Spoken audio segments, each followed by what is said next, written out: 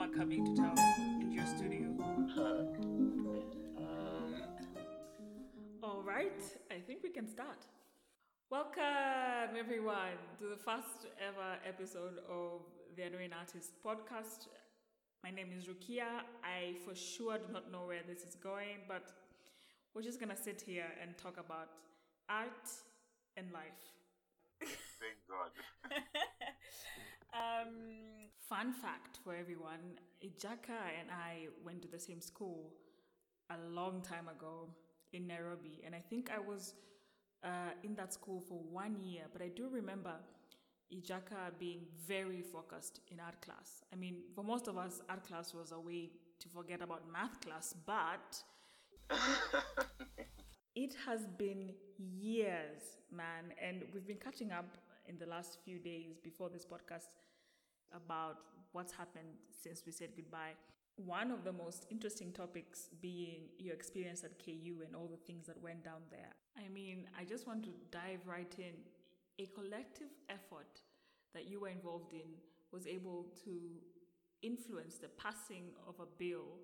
I think it's safe to say that I want to start with that story.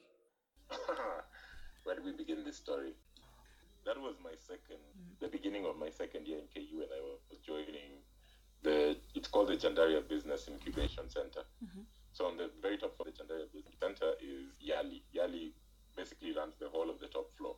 But Yali didn't exist before 2015, and I was there since towards the end of 2014.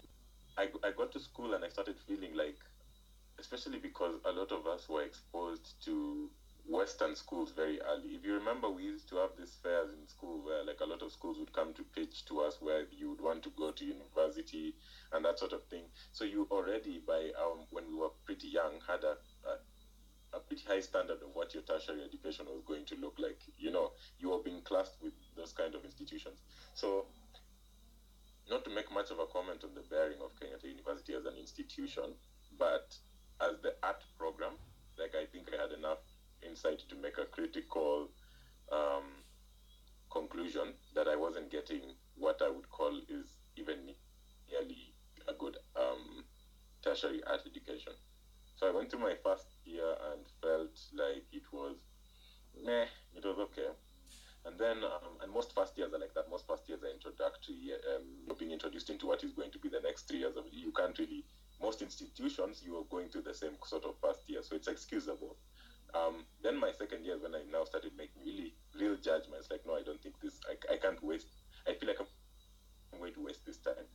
And so at that point was when an organization funded by one of these larger missionary movements or organizations, like it's a church movement, like a Franciscan sort of, anyway, it's one of those sort of organizations, and it was sponsoring the reintroduction of creative subjects into curriculum.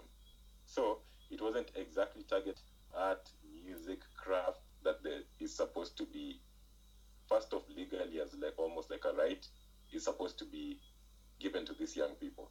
So how do we get into making some change there? The only way is through legislation, right? And legislation at the parliament level, as far as Kenya is concerned, it had to go get tabled as a bill that then gets voted on, and then now implementation happens afterwards.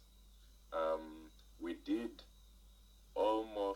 it was about several months of what actually was happening is, or where I came in, was I was teaching final year students, so that's class 8, who are about to sit their final year exams, but that this could be compared off of a study that was rather compared off of results of previous leavers. The idea is you teach this subject rather than whatever it used to be, the period used to be used for before, and then now compare results. Are you going to see a reduction in what these people deem critical subjects when these guys are examined? That sort of question, especially because art itself was not going to be examined. So they were like, does this waste time? There was a large team, surrounding this whole thing. So I can't say that I was part of the whole process. There's like the collection of all our information through the different institutions, and then the drafting of the bill after that was done by other people. But that was my part in the process. And to summarize, it was passed. That was in 2017. And I think these things are usually available online, these bills. When they pass in Parliament, you can get them off of the Government of Kenya something website. So it's really something to be proud about. The only thing now is that enforcing has to happen. So you pass a bill, that's very nice, but implementation and enforcing are things that have to happen on the ground. You literally have to go school by school, making sure is your period being used, because it's something about accountability. Institutions themselves have to come out, and like the headmaster, for instance, has to come up and decide that in this school resources, because that's the general conversation. The whole reason people didn't want to do it is because an art class takes a lot of resources, and those resources could be diverted to other things.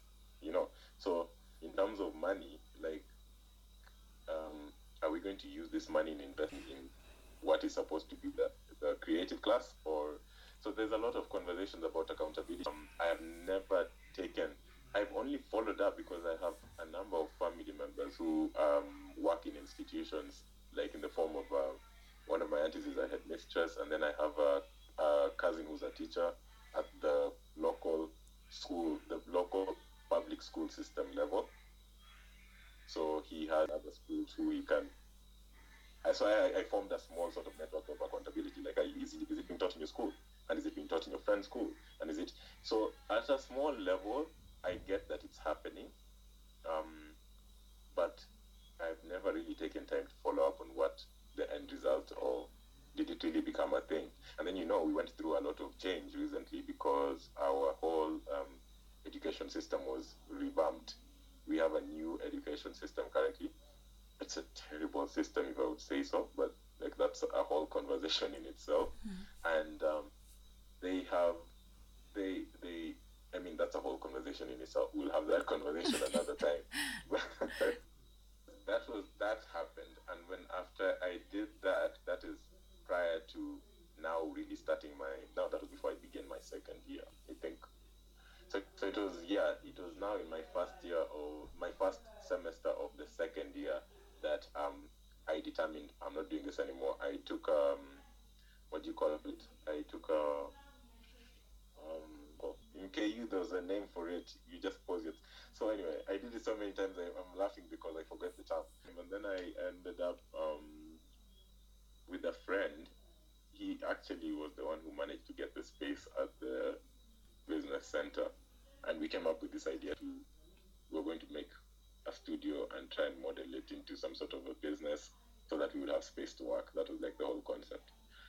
I don't even know how we pitched it, but we got the space, we got the resources, and so like that whole year of 2015 was spent working in that space. It became a real pain because of the way they wanted it to run like a business. They were very, very much they were trying to run it in a way that it couldn't work. It was becoming too much of a commercial enterprise when we were trying to be contemporary artists. It just was not working. So, but while we were there, we made very, very strong networks, and we met very interesting people and showed work in very interesting spaces. It was just a year when I got to spread the work that I was doing at that time and really get it out, and the fact that I think that I'm an artist. A lot of people, for some reason, now thought like it automatically related to success, but they didn't understand that it had a system behind it. There was something working behind it. It wasn't just freestyle, But that was how I ended up at.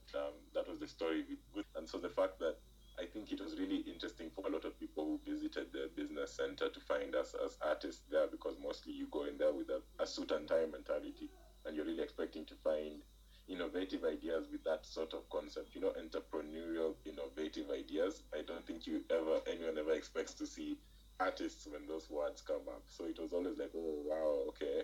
And then like we were the bohemians in the house, so you could always come chill with us and have your shady stories after you were done with the like serious business meeting thingies that you were done doing. And Yali produced very interesting characters, like very interesting young leaders show up at Yali from across Africa.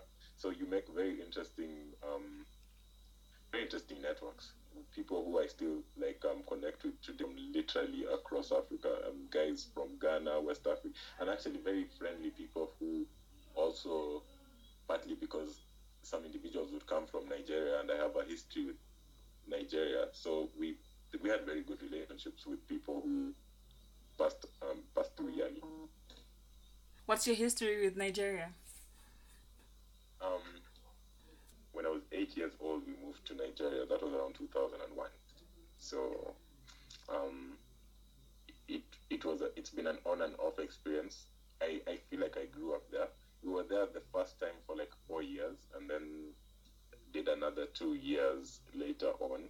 But I have a very intimate relationship with that country, especially because for me, I feel like when it comes to art, that age, when you're around 8 years old, is like a very critical age. It's even scientifically, psychologists or scientists who work with that sort of thing believe that around 8 is the age when it's break when it comes to creativity. So for me, being in Nigeria at that time was very, very vital, because for one, I was getting so much visual stimuli. Like, there were so many things I'd never seen in my life before that I saw in that was the first place in West Africa I'd ever visited. And West Africa it just has a unique look to it for someone who's never been to that part of Africa, and a unique way that life happens. Also was the fact that growing up comfortable as we did, I had access to a lot of the sort of visual stimuli that I wanted or that I needed to access. So it was a time when, since we move around a lot, you don't maybe form strong relationships initially. I had a lot of time to do a lot and enjoying my own sort of stuff. And so I was surrounded by a lot of that, and the only way to regurgitate was to draw or to work to make something off of the things that I had on me. So like even till today, I keep a lot of my sketchbooks from literally over 15 years ago. I have a lot of visual content that I have from when I was young, and I think it's like vital to telling the story of the artist that's creating today. So that's my my connection with Nigeria. I know that you and I talked a little bit about like you being an artist when you first started practicing, and that was when you were with Patrick. A lot of people have their ideas about what the period that you call your begin practicing. So I think the normal way of thinking around it is that when you've completed tertiary education, like university or whatever, then now from that period you've officially started saying. My practice began when I first started showing to the public. That's what I call the beginning of my practice. And that generally begins when I joined the studio with Kabi when he was at the Go Down, not the Dust Depot. And that was around 2012, right? So for me, it was just when I had completed my IB. And then now that's the period before joining university. But instead I went to do what we call the atelier method, mentoring and Patrick.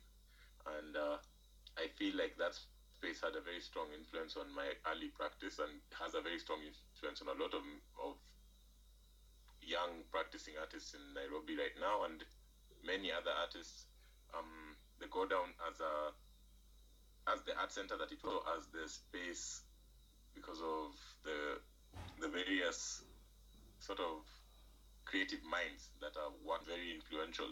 So for a lot of us, it grew us in that way. And I was there for just a couple of years, because also those were the final years of the Go Down, which closed officially last year, from 2019. But that process began around 2015, of pushing artists out, of starting to close certain functions.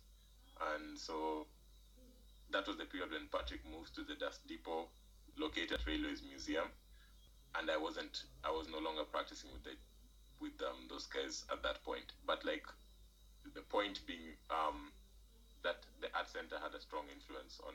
But the politics around that time, I actually want to talk about that. I don't know. I very strongly feel like a lot of people have their ideas on what it means to be an artist, and I think for some of us who do it as a way of living, as a lifestyle, you're just an artist by your lifeline. Like you live that sort of life. You get like a critical view of what it means to be an artist, and so you cannot create for yourself. You can't really be making things that you are making sort of for your own personal. It's like more so what conversations are you trying to have, and really how you engage in the public. This thing that you're making is for other people. It's not just for you. So I don't know if I made this distinction on record. We had this conversation on recording where I was trying to say that people have to make that conviction. You are the visual artist. We had that? Yes, but you can say it again because it was awesome. Oh man. So yes, I have very strong views on what you call yourself, what you choose to title yourself, and when you call yourself an artist, what exactly are you? What sort of artist are you? And just sort of respecting the discipline, because it's like it's just about, I feel like if I take my practice very far, I'd like it that those people who look up to my work and maybe look towards it for direction or whatever, also respect the fact that I put in a lot of work into becoming that specific thing. So if it's a very, very good painter and you really like the paintings, it's like, what did he go to, like, what lengths did he go to get to this level of skill in painting, So that's why I think it's important to be very categorically clear about what it is that you do. So that it helps, like, those people who look towards, like, for me, when I look towards the people who I think inspire me, it's usually very clear. I know what this person was doing, what led to them doing that sort of thing, what inspired them, what moved them. So it really helps. It really helps to sort of have a clear view of what your practice exactly is. There was a point that you had made about how Patrick wasn't trying to make other Patricks. I like the way that he did his version of mentoring. I think it is easy because I've also begun instructing people, young people, let me be more specific. I think it's easy for someone who you are teaching to fall in line into what you're doing, because in essence they are copying. You tell the person, draw it this way, and you're doing the right thing. So the person will draw it that way, and so slowly they will start doing things the way that you do things, So it takes investing into an individual to know that this person's strengths and interests and the things they like are this and that and the other, and then now building upon that, than just saying, because I mean, like me now, knowing that I'm so good at doing illustration in 1, 2, 3 way, I teach you how to do it in the 1, 2, 3 way, because I know that's like ABCs for me. Rather than getting to really know that you have an interest in a certain direct. So that, like with Patrick, of where are you coming from? What do you bring to the table? What is it about you? And then from there, you sort of have the freedom to explore and become yourself. So that sort of opens very, very good. You would expect people to be strict. I think a lot of us come into it thinking there's going to be a school-like relationship, where if you're not achieving certain results, you will either get kicked out of the studio or you won't be able to. But it wasn't like that. It was like you would take risks, you would do a new sort of thing. You were apparently an acrylic painter, then all of a sudden you go do this oil painting, and it wouldn't be looked down upon, and you're frowned upon, like a lot of us, and opened our minds to be more of independent creatives rather than looking like Mukabi copycats. You're right. Having met him once for a very short time, I always hoped that there would be another time where I could just sit down and gather all the information, all the wisdom. What he has done with Dust Depot is incredible. Quick question though. I want people to know more about your art. What happened to the commission that you were supposed to sell today? Yeah, okay, well, I mean, basically it was just some commissions off of some guy who had seen my work, I think on social media. Mm-hmm.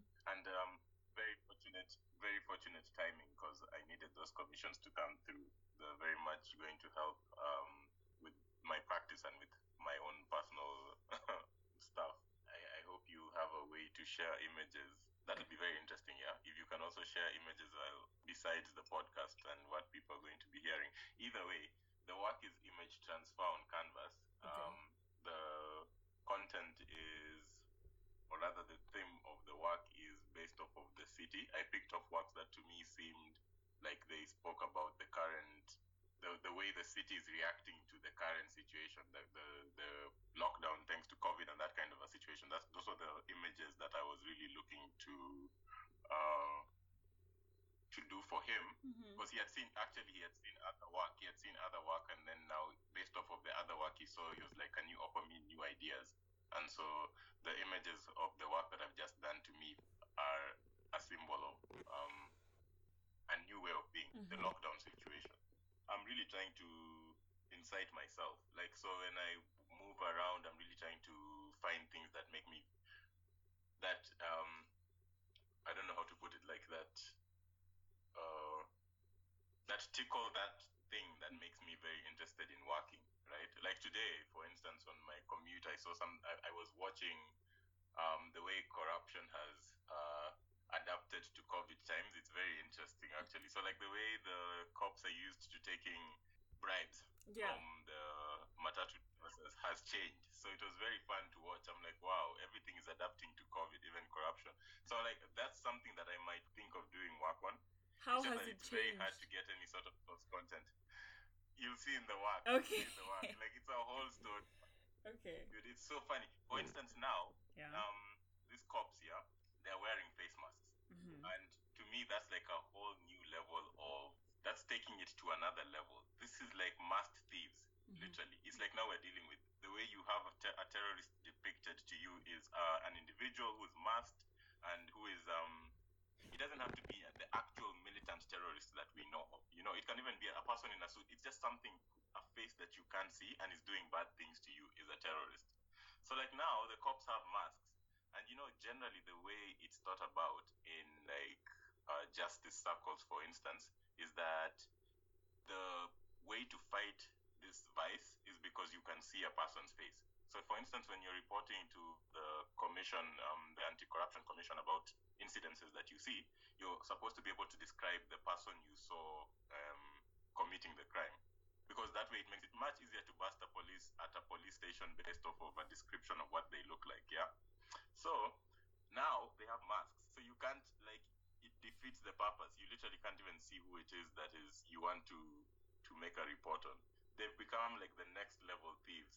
So I don't know, I was thinking around it, and I'm like, I'm going to do some work around like the way they must be so happy. They must be so excited they can do their shit without like any oversight now. But it's an interesting take, you're right. I never thought of it that way, actually. I was also kind of worried. I was in a supermarket at some point and everyone was wearing masks, and I was like, how do you know who is a thug and who's just a normal person protecting themselves? Because also not everyone is wearing the recommended ones, like the hospital ones. People are just like making their own, like all black, all like pimped out. Yeah. And so I'm like, There's also a lot to say about those fake masks that people are wearing. I mean, I'm like, honestly, do you understand the purpose of a mask? Some people wear masks that don't cover the nose; it just covers the mouth. I'm like, do you want us to see your nose? There's some very funny conversations that are coming out of this, like having to adapt to what a virus of this nature means. You know, like the whole covering thing is so funny, because now we all understand what it feels like to wear a burqa and have to walk around town. Have to walk around a crowded place. Yep. We feel you now. Get it. And I remember when Juicy or Jana, when I was taking photos, because I was just so excited after I... Oh, you were so awesome. Thank you. We'll talk more about that. But I also felt I had my phone here like this, and then I can just click with the volume button. So I'm like, what's that? Kumbe, I've done like this, and I'm taking... Yesterday. I felt like a super spy. Have you looked at them and thought of ideas about what you're going to use them for? Yeah, quite a lot actually. Now, I've been working with, I have this very strong politics around my work. Yeah. The reason I shoot on photography and everything is because I have, it's many conversations, but it's mainly surrounding issues of copyright, of course, issues of ownership, like how much do you own something that you maybe take off of the public domain. You understand the way, like the photos that are offered freely to use, but like I usually wonder how much of it is my work once use someone else's content. And so I'm going to use your photos so hard. Yeah, that's they're good. awesome. I can't But wait like to see. I remember I was asking about myself about that politics. I was like, honestly, I feel like I could offer your photos up for an exhibition like they were my work. I without mean, shame. no, But then that's fine. I was just walking around taking photos. I really can't take too much credit on it because I think you'll do the work on it. Gold. That content is gold. Imagine, like those things. To me, I found that there's no. Everything is important content. Like you literally can't waste anything. Even when it looks like a sketch, it's literally so valuable. Mhm. I sometimes use things from several years ago. It's even funny. I'm like, I can't believe I thought to take this thing all those years ago and now it's working. So it's like your videos. Yeah. When you were shooting the video with the dog, how long ago was that? Oh, so these are the other ones. That was, I think that was 2017. Those many years ago. Yeah, I was just at home and I didn't know what I was gonna use them for. And honestly, I was just about to delete them from my drive because. What was the idea behind the whole, like, why record? Why? I think it was just a little bit of narcissism. I was like, I think I'm a genius. I think I should just record myself doing random things. But it just ended up clogging up my. It's not vain at all. It's self-archiving. It works. Right. Let's call it self-archiving. Right. I mean, I recorded myself brushing my teeth. And then I saved that for some reason. And I'm like, why? Sometimes I look back and I'm like, why did I do this? Oh, maybe because it's in black and white, it might be artistic, but it's not. It's just me brushing my teeth. Nonsense. But I'm liking the fact that you have found some use for it. I don't know. I'm going to have very interesting things because it's weird. It's like how I've had a number of artists speak about the way they think through creation and how they think through making things. And there's this idea around the birth of an idea in your mind, and then somehow it doesn't stop, it just halts somewhere. Mm-hmm. And then through experiencing the world, the various ideas then get to grow, quote unquote. So they're like the ideas I know I've had several like years ago, and then they just sort of pause, and then you keep getting content every other day, maybe from people or just through experiencing life, and then these ideas. So like with yours, I don't know, there was but I don't know if I should say it here because then I kill them. No, I'm not going to say it on the podcast. Okay. I'm going to do the work first so I don't kill it. Okay. Importantly, I have to say that there was a time when I was asking people for a lot of their source material when I just started really taking videography seriously. Mm-hmm. So like if you check on my Instagram page, that begins when I did this piece, this video piece that has guys working. It looks like people are working on the top of a skyscape. So the idea behind it was the same way you would have collage, right? You tear from a fixed body of something to create a new body of something. I was taking source material from very, very many different sources to tell just one story. You put them together in compositing, in video, in After Effects to tell one story. That was like the concept behind it. So I'm like thinking of how to cut out from your videos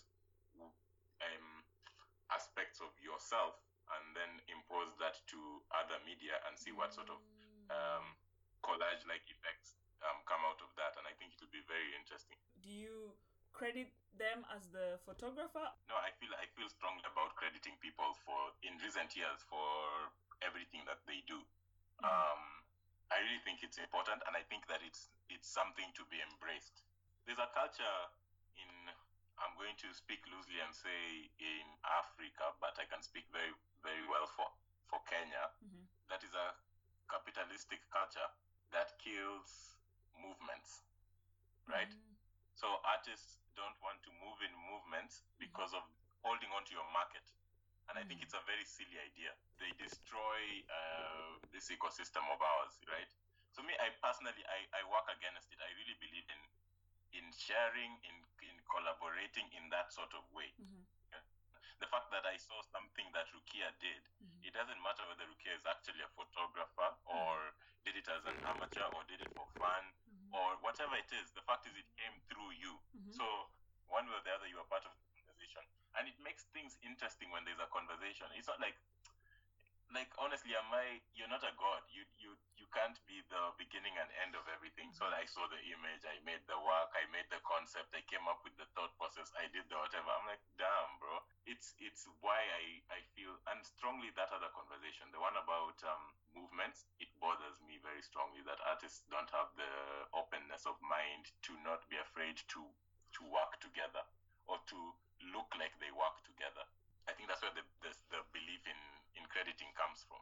Is it more, when you're speaking in Kenya, is it more is there like a certain type of artist who lean towards that kind of thinking? Is it like more musicians, more visual artists, people more like, in which world have you seen this? I can only speak for the visual arts. I can't say for music, but I can speak for because I'm very, very, very well versed with the visual arts for a long time now. I can definitely say it's a conversation that's actually openly spoken about. It's something that a group of us openly speak up against. I'm very much for artists creating in tandem, because if you're a critical individual, you know what a unique idea looks like. A unique idea does not look like two things that look the same. You understand? If I give you a pencil and Rukia gives you a pencil, like, we both have a different idea behind that pencil, if we want to call it a sculpture. So it's like, let's not be silly about it and say Rukia is trying to steal my pencil market, but like, what is it that's the critical idea behind the work that you're giving me? So it opens up a lot of conversations. Also, it opens up the conversation that is uneducatedness and a sense of not many educated individuals in the practicing. And by educated, I mean critical enough to do what I call critical thought, basically. People who can think very hard behind the maybe figurative or physical aspects of the work, the thing itself. So you have the thing, but then what else? You know? That is the thing that makes Maasai market work what Maasai market work is. You know? It is just the object, really. So what else lies behind this object? Yeah, so many conversations, man. Now, if you ask me a question, I feel like I'm trailing off. That was on the record, by the way. All that was on the record. Thank God. It's funny that you did the cross. I thought you weren't religious. Oh my God, it's called hypocrisy, Rukia. Take us slowly, man. We're unlearning. Yeah. We're unlearning our prejudice. It's true. Were you ever religious at some point? Yeah, very much so, right? Weren't we all? But then now I'm questioning a lot of what that was also, you know. You have so many people you Skype chat with. Oh my goodness. I have like only 2 or 3 people. I've seen your whole list. How do you know? Wait, did they show you my list? Yeah, you showed me your whole screen for a second. What? Okay, I'll stop playing with this mouse. Okay, I can see like you have a pattern with IT. It's not really working in your favor. I'm saying, like, I was initially, like, we are all, I had that challenging my place and who am I and all that sort of, you know, religious whatever lens. But then again, I don't know. We never grew up in a really religious household as such. It was very much theatrical in our home. It was like playing a part. A family has to go to church, that sort of thing. And then also, you know, it was also veiled in like having to move from state to state, from country to country. And then there's this idea of a church being a home. So like you build a church, you stay in a church for a couple of years, it becomes your church sort of thing. So my folks also sometimes felt like it was too much work starting off in a new institution, in a new church. So we really just didn't do it. And so for that, in our household, it was not something that you had to even think about, like, am I being religious? It was your own personal conversation, you know, as far as that is concerned. There was a time, all my religious interest, I think, has surrounded art. So there was a time I was very much interested in reading about Western art, right? And Western art beginning from the period that is the Renaissance. And if you read very well about the Renaissance, that means there's no way you're going to miss religion's impact on that period of art, right? Because they were pretty much the commissioners of the day. So a lot of my it's such a long conversation. There was a time I went through a whole esoteric period where all I was reading was about the Kabbalah and what is it called, Baphomet and all of that. Like, I've gone through so many of these phases. These days I just laugh about it. But what changed? I questioned. What do you mean? What changed? Well, what made you not do that anymore? Why was it on your face? Well, because I think right now I've reached a climatic phase in that conversation where I what would you call it? Like, I don't even know how to put it and be very kind about it. Like, I'm living life a day at a time and not letting the wider bullshit affect me.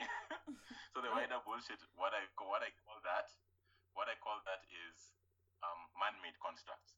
So things that I feel like anything that was a man-made institution or a man-made imposed, or a man told me that I should do this, or a man has me thinking in that way, I have a very critical view of them. I put them aside and like, I really take my time to mull that over. And I'm like, if you ask me about it, I'm like, I'm still thinking about it. Give me time. So it's a conversation so I'm just living at a time and really not, even because there was a few years ago, my main conversation was spirituality. Now I was saying it's not about religion anymore.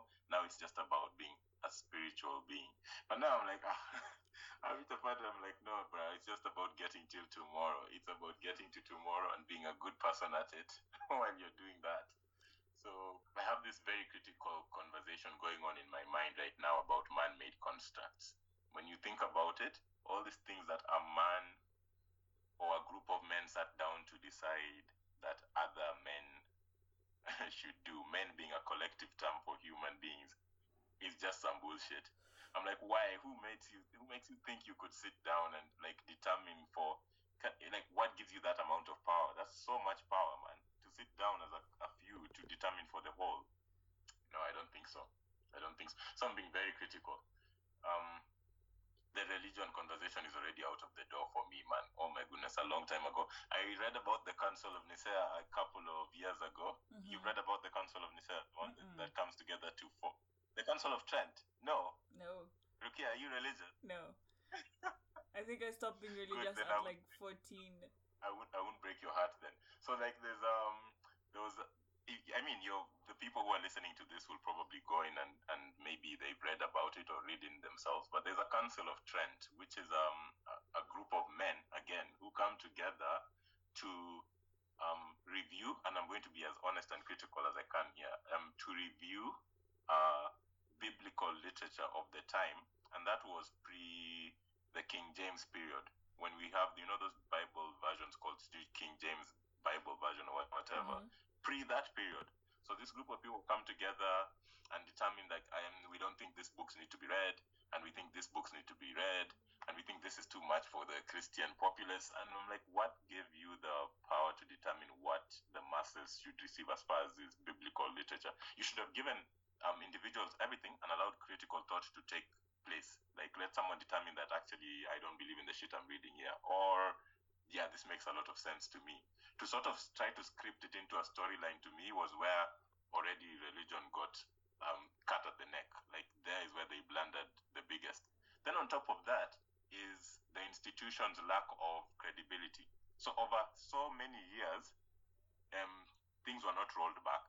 Like, why wasn't whatever they're called, the papal, it's called the papal library or something, the library with a lot of important texts related to Christianity that's in the Vatican. It's not a public resource. It's a space that only maybe highly trained theological professors can access. I'm like, why? This religion claims to be the religion of the people.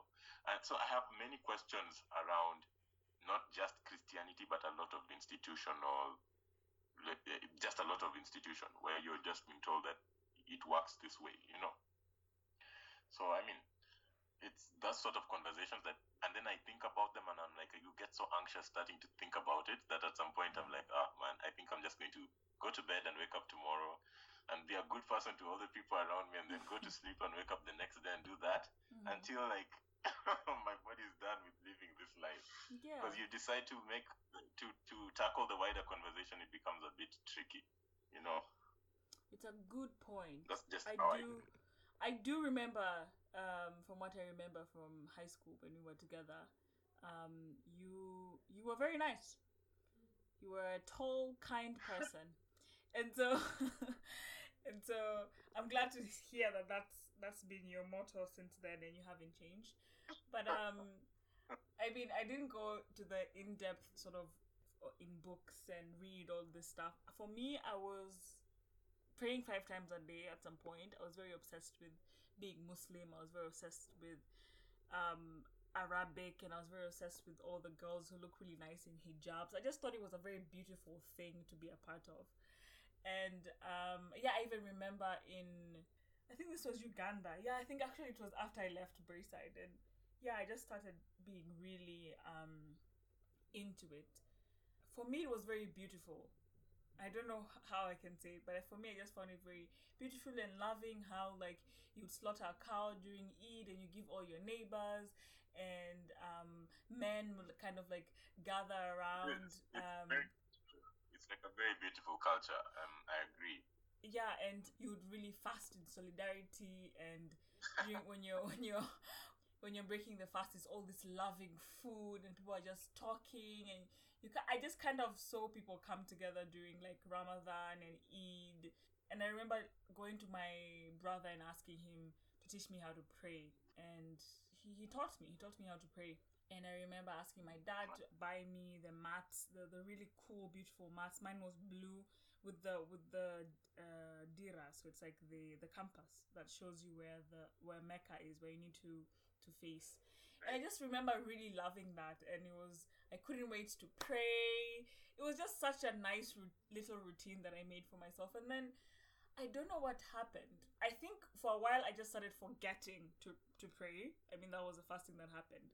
I just started, I don't know, being lost in books and hanging out with friends and speaking to people, having crushes, growing up, and then kind of forgetting to pray.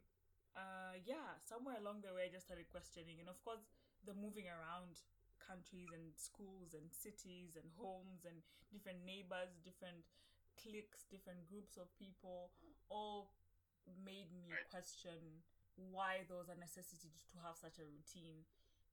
It made me start examining other people's teachings, because I was also in a Catholic school for 3 years, and things were just similar. You know, I go home, they're talking about the same thing, and in school they were talking about the same thing, and I didn't know why the two groups didn't trust one another, in that sense of like, people are nice to each other outside the context of religion. Like, people are neighbors, people give you services in the hospital, people teach Muslim kids even though you're Christian, people greet you, you accept, like, life goes on outside that context. And then when it's these days to be religious, it was very secluded and very, like, completely forgot that kindness that you had practiced to just fellow human beings, not just your religious people, throughout the week. Yeah. So for me, I was like, I don't know why we have to be hypocrites on Friday and Sunday. Like, I don't know why are we doing this? Let's just continue how we were on Wednesday and Thursday. And then for me, later on, at like, I don't know, 20, 21, going off to university and experiencing things and talking to people, talking to different people who are in even more groups or religious practices, like Seventh-day Adventists and Shias instead of Sunnis, and just going, why? I mean, ultimately it's just the same belief. There's something or someone we won't see until we die that's created us. That's kind of what they're saying. And then there's all these stories around that. But then I was just asking myself, like, if that's what we ultimately all believe, like, why all these other different stories?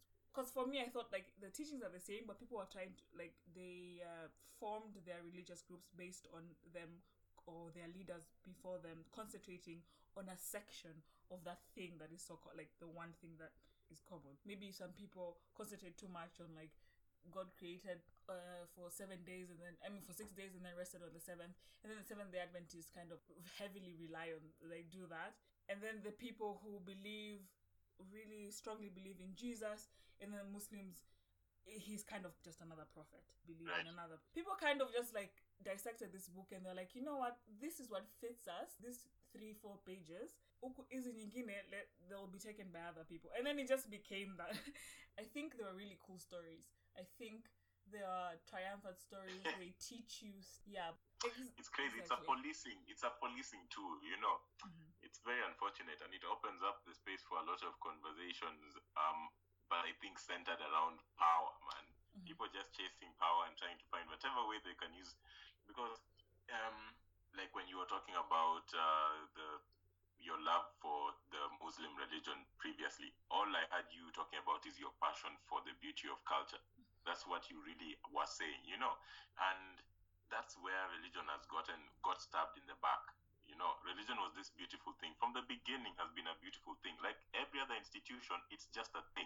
Mm-hmm. But a beautiful one from the very beginning that just got corrupted. Mm-hmm. Guys just decided, no, this thing, by the way, can get me a lot of power.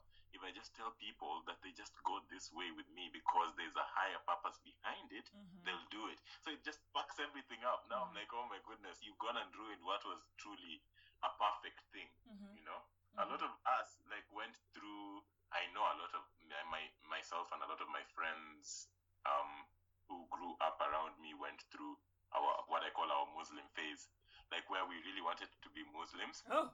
Like myself also, because I felt I had started critiquing already Christianity and its loopholes, you know, don't kill, and then went and killed all those people during the Templar period. Mm-hmm. Don't, you know, like very silly things. And I was like, you know, but Muslim religion seems to me to be a lot more open and a lot more about like the reality of life. It has the grittiness of what it really means to live life. You know, the ideas of like concepts like where if you killed someone, for instance, mm-hmm. and then the family would have to take either a life or take, a compensation in kind for the life, right? Mm-hmm. I think what that tries to say to me, what I read through that, is an opportunity for the beauty of forgiveness to show itself. Mm-hmm. So like most people I would feel would probably not actually want you to be killed.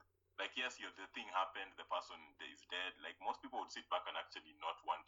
So I'm just trying to say, to me, it was a religion, like, rather than Christianity that tells you don't do this, and then goes and does the complete hypocritical whatever of what it's telling you. I felt it was a more open-minded and more realistic religion, one that addresses issues to the, you know, like, so a lot of us had those kind of. But then again, you find people who go and twist that and start to use it in what is it called? In when these people who use the Muslim religion to incite terrorism, what is it called? It's where you use good teachings to militarize people.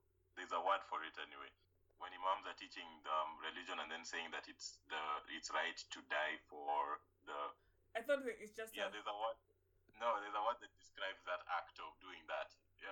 It's not inciting, but it's, yeah. So anyway, like I'm saying, you know, like now you use that, you take a beautiful religion like Islam and then turn it on its head and start using it in that way. So it's like, it breaks down to people. It breaks down to people and this urge to use good things for power seeking and like evil deeds, you know, is what I feel anyway.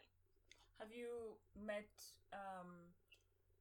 what you would say, in your opinion, open-minded artists, but who are also heavily religious?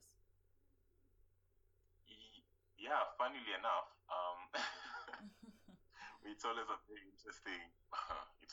interesting conversation. The thing is with being human is, I think we just like factions. I think humans just like factions. I don't know why. So, like, if you're in the art world and you're religious, you're already having a hard time. You're one of the 1%ers. You're like, what is it called? You're a speck of salt in the ocean. Like, literally, because there are not so many people who would be proud of this, the fact that they are practicing within the boundaries of these institutions. You know, you feel like these things limit you. If you're a Muslim, I already know you can't depict a face, for instance. That supposedly goes against religion to figuratively depict faces and stuff like that. When you're so really super religious, because they are. Yeah.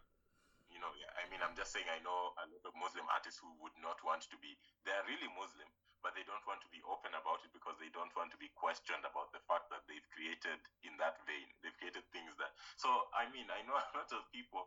There's this one guy. The exhibition we had, if not now, he's an artist named Andrew, and Andrew is an artist I respect. I love his work, and his conversation is always religious, right? And the reason I respect his work and like what he's doing with his work is because there was a time, actually maybe like a few months, when I was very strongly using the Bible or using scripture as a source for artwork, right? So I would take scripture and turn it on its head. Again, an influence from my interest in the way that Western artists from the past had created, I found it very very exciting. The fact that artists back then, because of the way that work was commissioned, for them to give you the task of creating a work of art, and because you had to make this commission work, but you didn't want to sit in the constraints of the church, you would make a work that tricked people. Those of us who can see beyond the work could see the funny connotations that you were trying to show, but the church saw what it was that they wanted to see. So I liked that. I liked that subversion. So I was trying to use scripture, like I would take like Acts 3:11, which is like a very short verse that just speaks about turning around from sin. Then I would play on that concept and make a painting that instead looks very dirty or something, but is still trying to say the same thing. So Andrew's work is that. Andrew takes concepts that I know he pulls from scripture and then tries to, or rather applies them to contemporary life and contemporary struggle. Is what he goes for, like the struggle of, for instance, having to grow up in a city like Nairobi. You understand? Yeah. So I respect artists who are working in that space. I think is what I would say about that. There is value to every kind of work. So whatever your conversation, I respect that. But personally, I'm not anymore an artist who would work along those lines. In the lost files of the first interview that we had, you had mentioned about you had talked about advocacy in your work and what matters. Right. Well, I'd mentioned that I advocate. Locally, I do a lot of grassroots advocacy. In tackling topics like extrajudicial killing, impunity, low-level corruption, disappearances, just topics like these that affect what I feel are the real people on the ground. I advocate around centers like the Kibera and Mathare Social Justice Center, with the Social Justice Center's working group. So this what this does is it opens up a forum with real people. That's what I really like about working in spaces like this. That means you get to talk to that person's mother, you get to talk to that person themselves who was assaulted, you get to talk to just real people who are going through real things on the ground. Yeah. Also because that is the kind of thing that makes up the subject matter of most of my production, the work that I make. Like I mentioned in the previous podcast, that for me, I value very strongly the work that I do around advocacy and the real work that I do. And I feel like the product is just the artwork. What you people would receive as the artwork is just the end result of a long line of either questioning or a long line of research or a long line of looking into something. Is that is the end result of all that. So an artwork is a long story. It's not just a product. Besides that, I don't know what else I'd say about advocacy unless you can prompt me. It's just my space. Yeah, I can't remember now, but it was along the lines. Oh. Yeah, I think you had talked a little bit more about what physically happens to you when you do these things. Oh. Yeah, what are the inevitable downsides to doing what you do? well, I mean, I wouldn't call it a downside as such, but it's let's say it's part and parcel of doing what you have to do.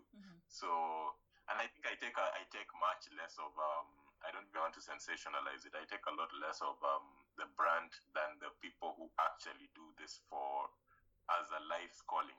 The real social justice workers, the real advocacy. These are people who I respect very much. They're guys who their whole lives are dedicated to exposing the truth, to taking care of the masses for next to no compensation. But I have definitely been through very, very many funny, hairy situations in the pursuit of making work and in the pursuit of what we could loosely call collecting evidence. Yeah. Sometimes what advocacy work concerns is just literally collecting evidence is a wide term, but collecting information, let's call it that can aid towards ending some of these things that happen, because a lot of it is about talking, bringing it up rather. So there are many bodies that are here to protect us, but they don't know what is going on. So when myself or other people can show a video or an image or a recording or whatever it is of a reality happening or taking place, that I saw this impunity taking place, that makes a big bound and makes a big difference in changing the situation. For trying to collect a lot of these things, I tried to take photography in town and I ended up, oh my God, so many times getting arrested. That one is common. There are times when I've been in places where I knew something was going to happen. For instance, maybe I knew because of informants, that the police, Nairobi town is not exactly a humongous town. It's a kind of like the space you can literally walk through maybe in the span of an afternoon, which makes it a very small space, So when things are happening in Nairobi town, with the right information, it's very easy to track down where a certain activity is happening. If the police intend to raid, for instance, the city council intend to raid, there are various bases where these people who sell things on the streets, they have to hide when the city council show up. So there are various bases they have around the city where they hide, which are places that are known to some of us. So when we know that there's about to be a raid, you alert said people so that they can save their... If you are caught, they take your goods away and then you also get arrested.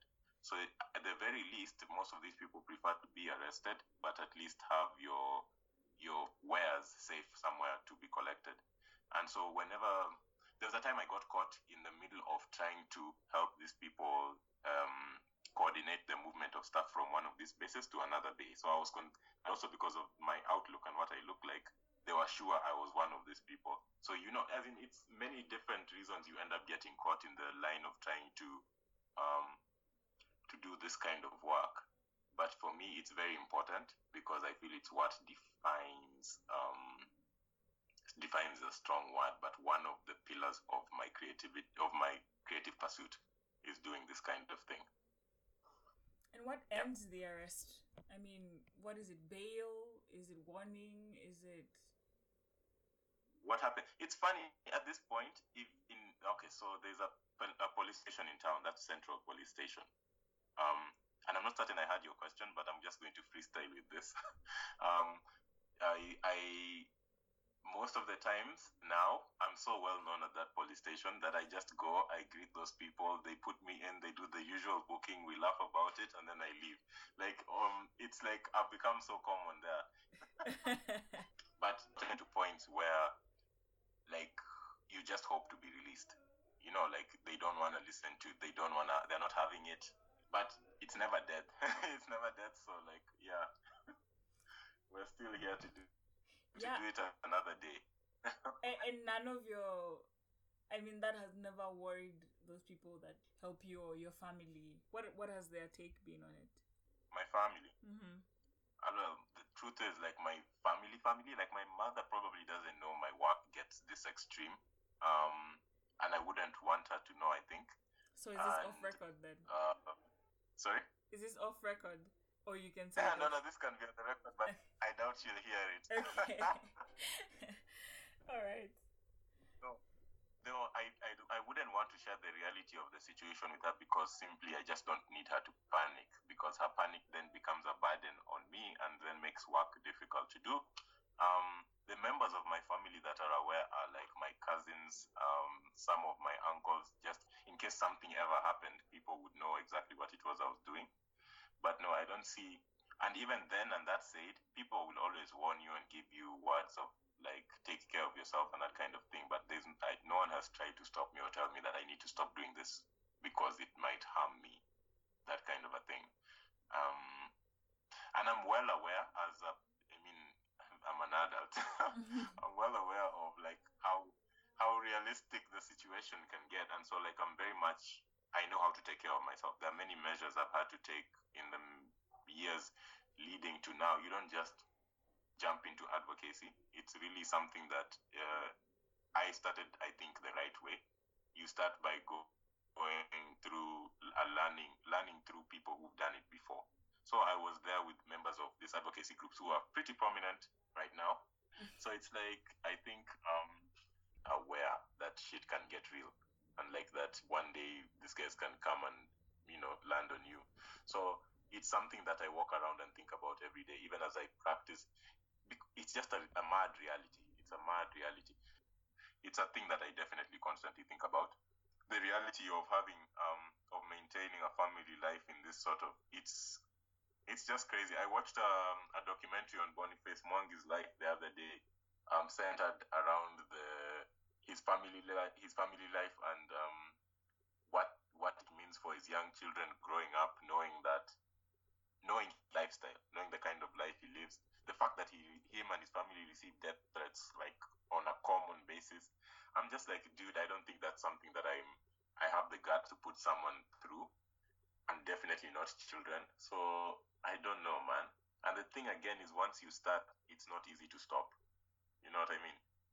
Like, once you start having this sort of conversations, you feel, or I feel, very guilty pulling away, or maybe not having this sort of conversation anymore.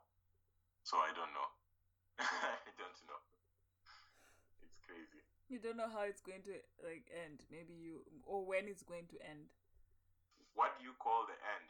It's like as if we're saying that by tomorrow, or like at some given point that we're calling the end, people are suddenly going to be good to one another. Policies are going to be changed such that they take care of the masses. It's like some of these things will never come to fruition, so you can't even start to think of an actual end to advocacy. You know what I mean? There's always going to be someone fucking someone else up, and someone has to stand up for those little someones. I mean, what I would like to know, have you ever felt like advocating against things? Are there things that bother you so much so that you can't have a conversation without addressing them? You can't. When I say have a conversation, I'm talking about even like your form of creative work. You can't really just create work without this sort of things passing through your mind. Do you agitate about anything? Yeah, I do. One of the biggest one for me is the things that I see in like the domestic culture that we have. Yeah. Leaving religion, leaving all these other things that kind of build that up. Just the lack of self-belief and having a strongly feminist conversation. It basically, you're trying to talk about how, if I'm not wrong, it's more so that females are getting stunted in the society, or like in a sleep-like state, but you're talking more towards the feminist aspect of your conversation. Yeah, I mean, I don't try to give it like this name. I just hate it when it happens. So I try to talk about it in my writing, or address it just by doing things. I think that's my biggest one. It really breaks my heart, and I don't know why that has such a strong hold on me, but it does. It's one of the main ones. Because like I was trying to say with myself, it's not just something you jump into. You have to be very much informed, because also nothing gets done the right way when it's not done in some form of order. You're just making noise if you're not doing things with some sort of order to it. So it's not just like, oh, I'm going to start advocating for the LGBTQ community, and you're going to have so much downpour on yourself. So I think it's very, what you say is very, very valid things, you know. Yeah, but it I would hurts. just like to say they're very valid. They're very valid things. They're things to be aware of when you want to practice. It's not a must that there are multiple ways to advocate that don't require active agitation, like that you are out in the public doing things. There are many ways that you can do it, you know. Even just collecting information for those who actually go out to do the creative work is enough. So like the way you were taking photos the other day is playing your part in one way or the other. I would like to insist to put it out like on record that like I don't hold anyone against actively getting into this space, you know. Some people might feel the urge, but like I don't actively hold against artists or creatives or whatever. Even though a point I was going to make is that I strongly sit in with are you a fan of Nina Simone? For sure. Yeah, so I mean I'm a strong believer and I love the belief that this woman had about what it means to be the artist and what it means to be the creative. So that is what fuels me a lot of the time when I do some of this advocacy work, is that idea that you are a vessel of the times, you know. You are someone who is documenting your day to day, and also you have a voice that can maybe change your day to day scenarios. So it's a very strong thing to hold on to, but I think people need to take care of themselves and play it safe before you decide to do some of these things. And also, I think I tried to tackle or to be an advocate or to lead this way personally first in my surrounding, you know, in my immediate surrounding, right.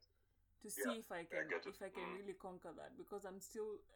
I'm continuously finding out what it is that I am comfortable and not comfortable doing, or I'm able to and not able to do.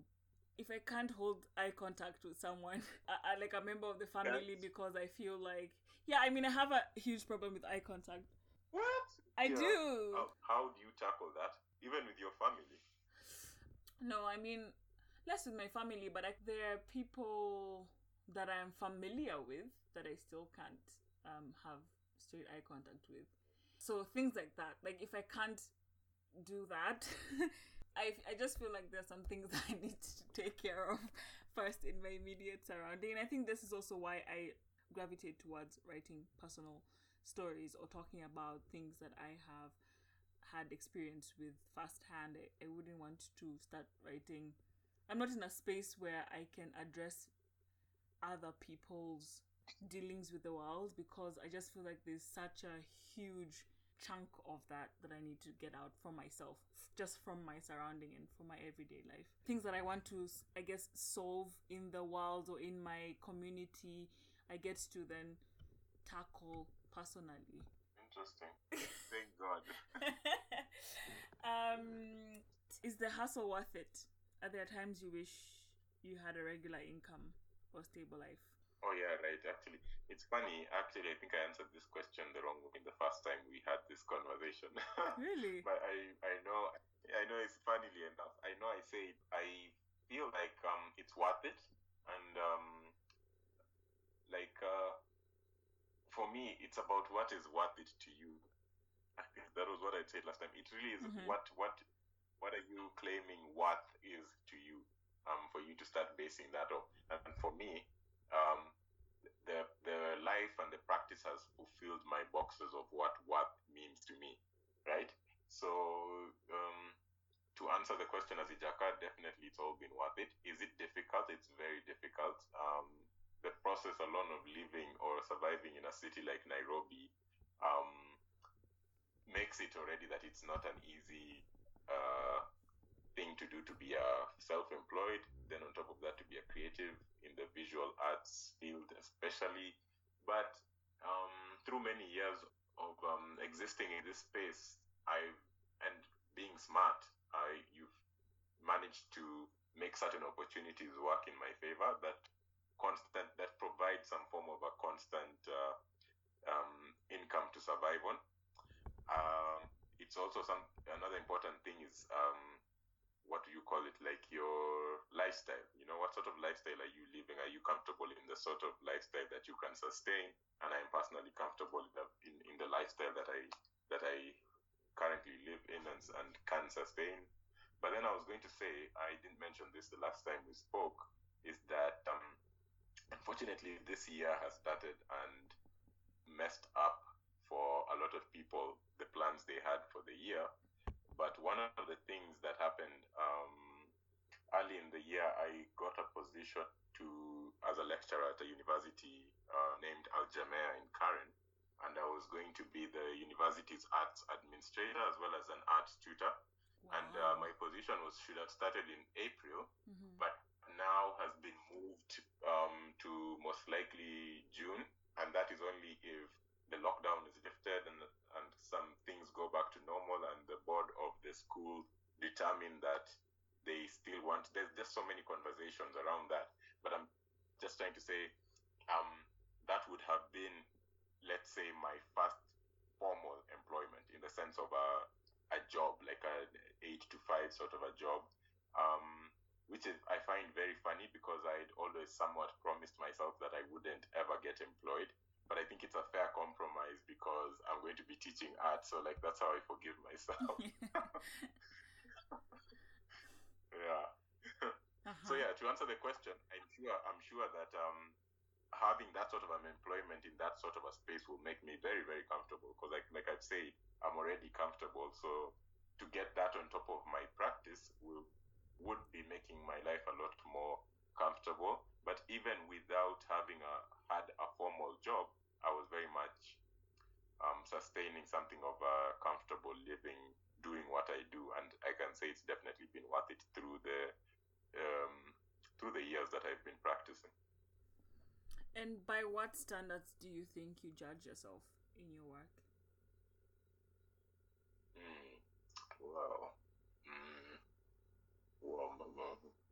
Like reward that question, like ask me that in a different way. Because you had answered it in the previous podcast, I think. Yeah, I remember that. I remember. What did I say? Oh my goodness, and it was such a good answer. I know! The thing is, honestly, I can't answer that question now. It's like the other answer is literally blocking me from being honest. What are you still struggling with personally that if it wasn't there, you would move faster and farther? So many things.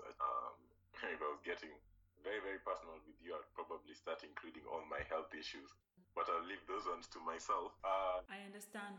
I think my main one is anxiety. Like with most of us as creatives, it's that anxiety that you live with is a barrier that I've had for many years, and I'm glad is now somewhat becoming a companion. Like rather than being seen as an Achilles heel, is becoming a lot more of something that I'm accepting as a companion, a life companion, because I don't think the anxiety of the works that we create will ever leave. But I'm so sure that if I didn't have that anxiety, I would have a tremendous body of work, because I would have no limitations around, no inhibitions, rather is the word, around things that I make. I would just make and not care. But besides that, I don't think there's anything I can say that is so critical in that sense that is limiting me. It's not fair to say things like finance and matters like that, I think, because there is always a way around something like that, There's always a way around getting, maybe it was finance for a project. So it would be too simple a thing to say that it hinders my practice. The strongest thing that hinders myself from moving forward is literally myself. Sour philosopher. That, man. No, but that's good. That was a beautiful answer. I suffer from, I don't know if I suffer from it, but it's a constant thing that also holds me back. Anxiety. You've put it very professionally. I just used to sort of call it overreacting and being stupid. But exactly what it is. Yeah, I also overthink a lot. You had mentioned that imposter syndrome. Is it imposter syndrome? Yes. Yes, that's the word. Exactly. That feeling.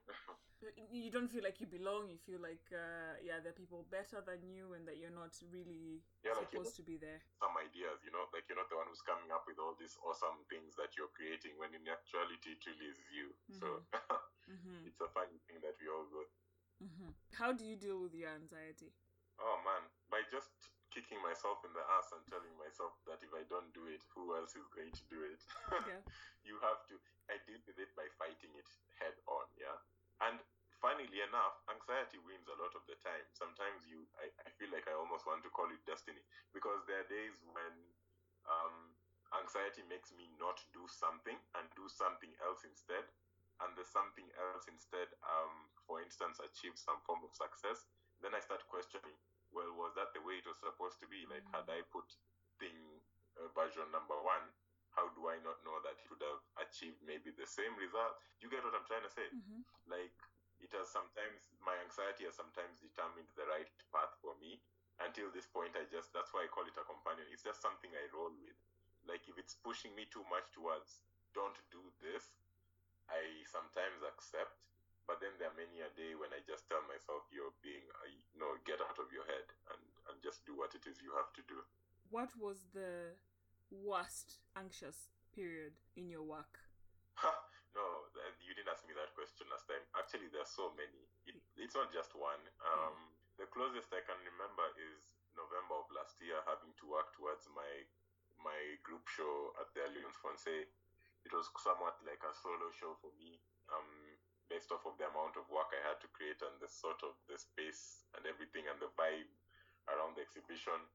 I was working on another project with the Goethe Institute at the time, and that project had been running for a couple of months, and it was literally something we were working on every day.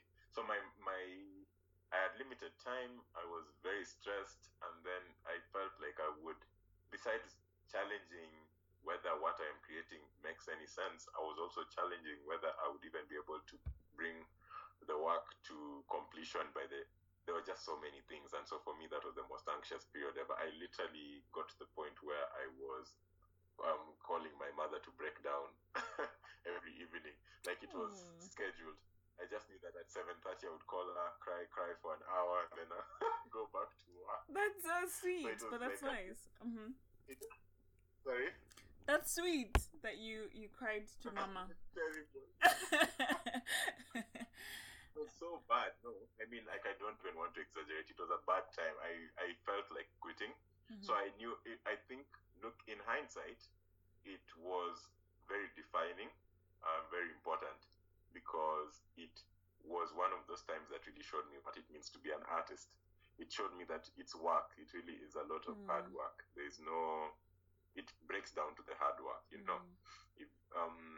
What I was doing in relativity is very small scale. You look at the kind of international exhibitions some people get, and you look like at a space like the size of the MoMA, and you're told to fill it with work.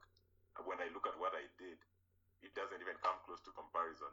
And then it's like, so now, are you now going to break down because you've been given the MoMA to create work under a tight scale? So it's like, it just riles me up to understand, this is practice for the bigger things that might be coming, like the more hardcore things. But it was a terrible time. Living within it, I was so anxious. I was in such a bad space. And that is one of many times the same kind of thing has happened. There are days I get a commission from a client, and I feel very deeply about that work. Or maybe I convinced them very strongly that I could do it. And the time to give the client the work comes across, and I'm getting more and more anxious. I'm not sure I've done the right thing. The funniest situations with me, there are days that I get work from people. Maybe it's an oil painting. I really love oil painting. It's how I began. Oil painting was my first form of art. That was my first product. So I have a very soft spot for oil painting. The people who give me oil painting portrait commissions that I do, and then after doing the thing, people don't really understand the attachment that some of us have to our work. I only sell my work because I need to live. Like, I only sell my work because, or rather let my work leave my presence because I need it to sustain me. But if I could hold on to everything I create, I would definitely. That's what some of, like, our our work means to some of us. There are days I do work for people, and like I really, really like what I've made. So I have to lie to the person that it's like it got lost or it got spoiled so that I can keep it. That's on record, So. Oh my God! By the way, off record. Really? No, come on, let's just put that in there. No, you can have it. No, you can have it. You can have it. Like, but I'm just saying, I get very anxious. I get anxious like that about where is this thing going to go? I'm never going to see it again. And sometimes there's this feeling I used to get a long time ago that was like every time I create is like draining a creation bar. Like there's a 100% creation bar inside me, and every time I bring something out, the bar loses points and becomes like 90, then 80.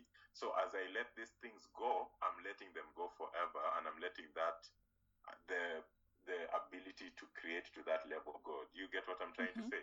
So you feel like you want to hold on to the things that you love because like I'll never see you, I'll never do it like this again, I'll never make it like this again. So I mean, a lot of these silly anxiety attacks come, and sometimes they mess up your practice. Like when I started being managed, when I got my manager earlier this year, I had one of those incidences of a piece that I really wanted to keep. And my manager freaked out. They're like, "You can't live like this.